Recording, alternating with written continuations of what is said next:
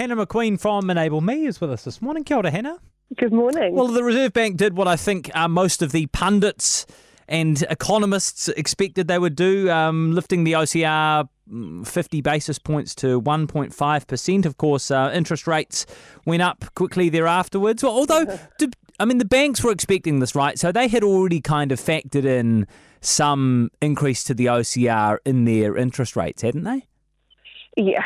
Look, the banks are so fast to increase their rates and they're pretty slow when it comes to reducing them, right? So they've still got margins that are owed to us from a couple of years ago. And I think we're going to start to see those margins move in favour of the consumer over the next 18 months as the OCR starts to increase.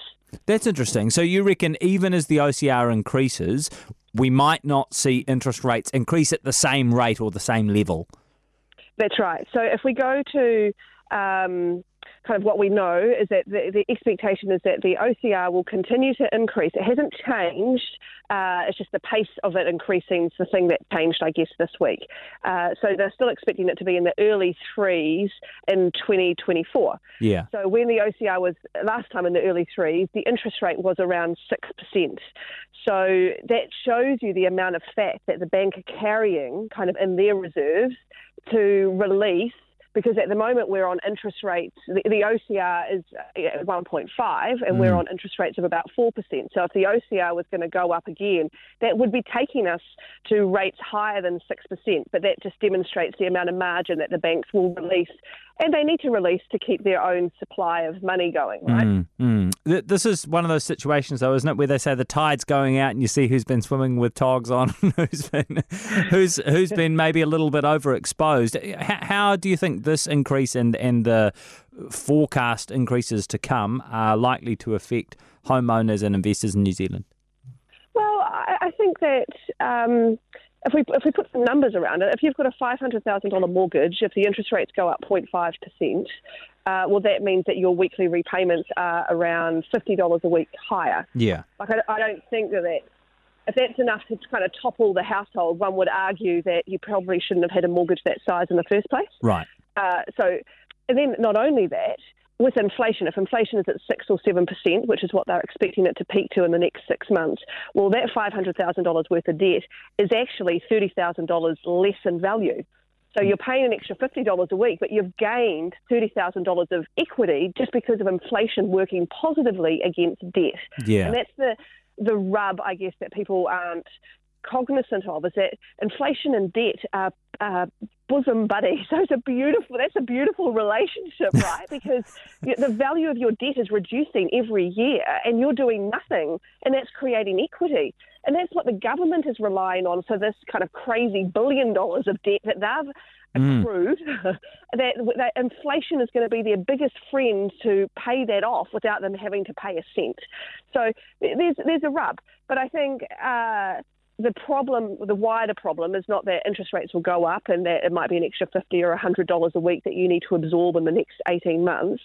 It's that all these other costs are going up as well, right? So it's your groceries, it's all your fixed costs. And so the implication of that is that you have to spend less, or you have to earn more, or you need to start incurring debt. Right. So that's kind of where it goes.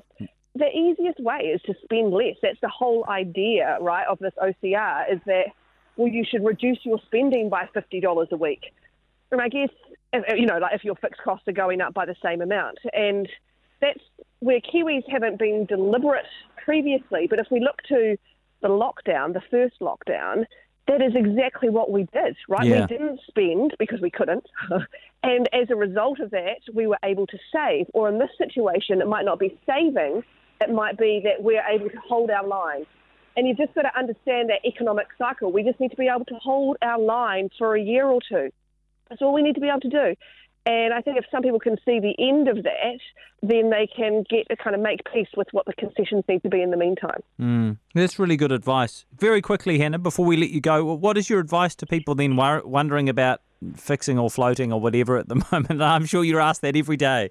Yeah. So it really depends on your situation. So if, say, you're my client and you're going to be mortgage-free in a couple of years, I probably would look to fix for a couple of years to give us certainty. Yeah. But there is always arbitrage between fixing for 1 year and then allowing for rates to increase by another 1% and then fixing for another year in a year's time, right? So that's 12 months plus 12 months versus fixing for 2 years now.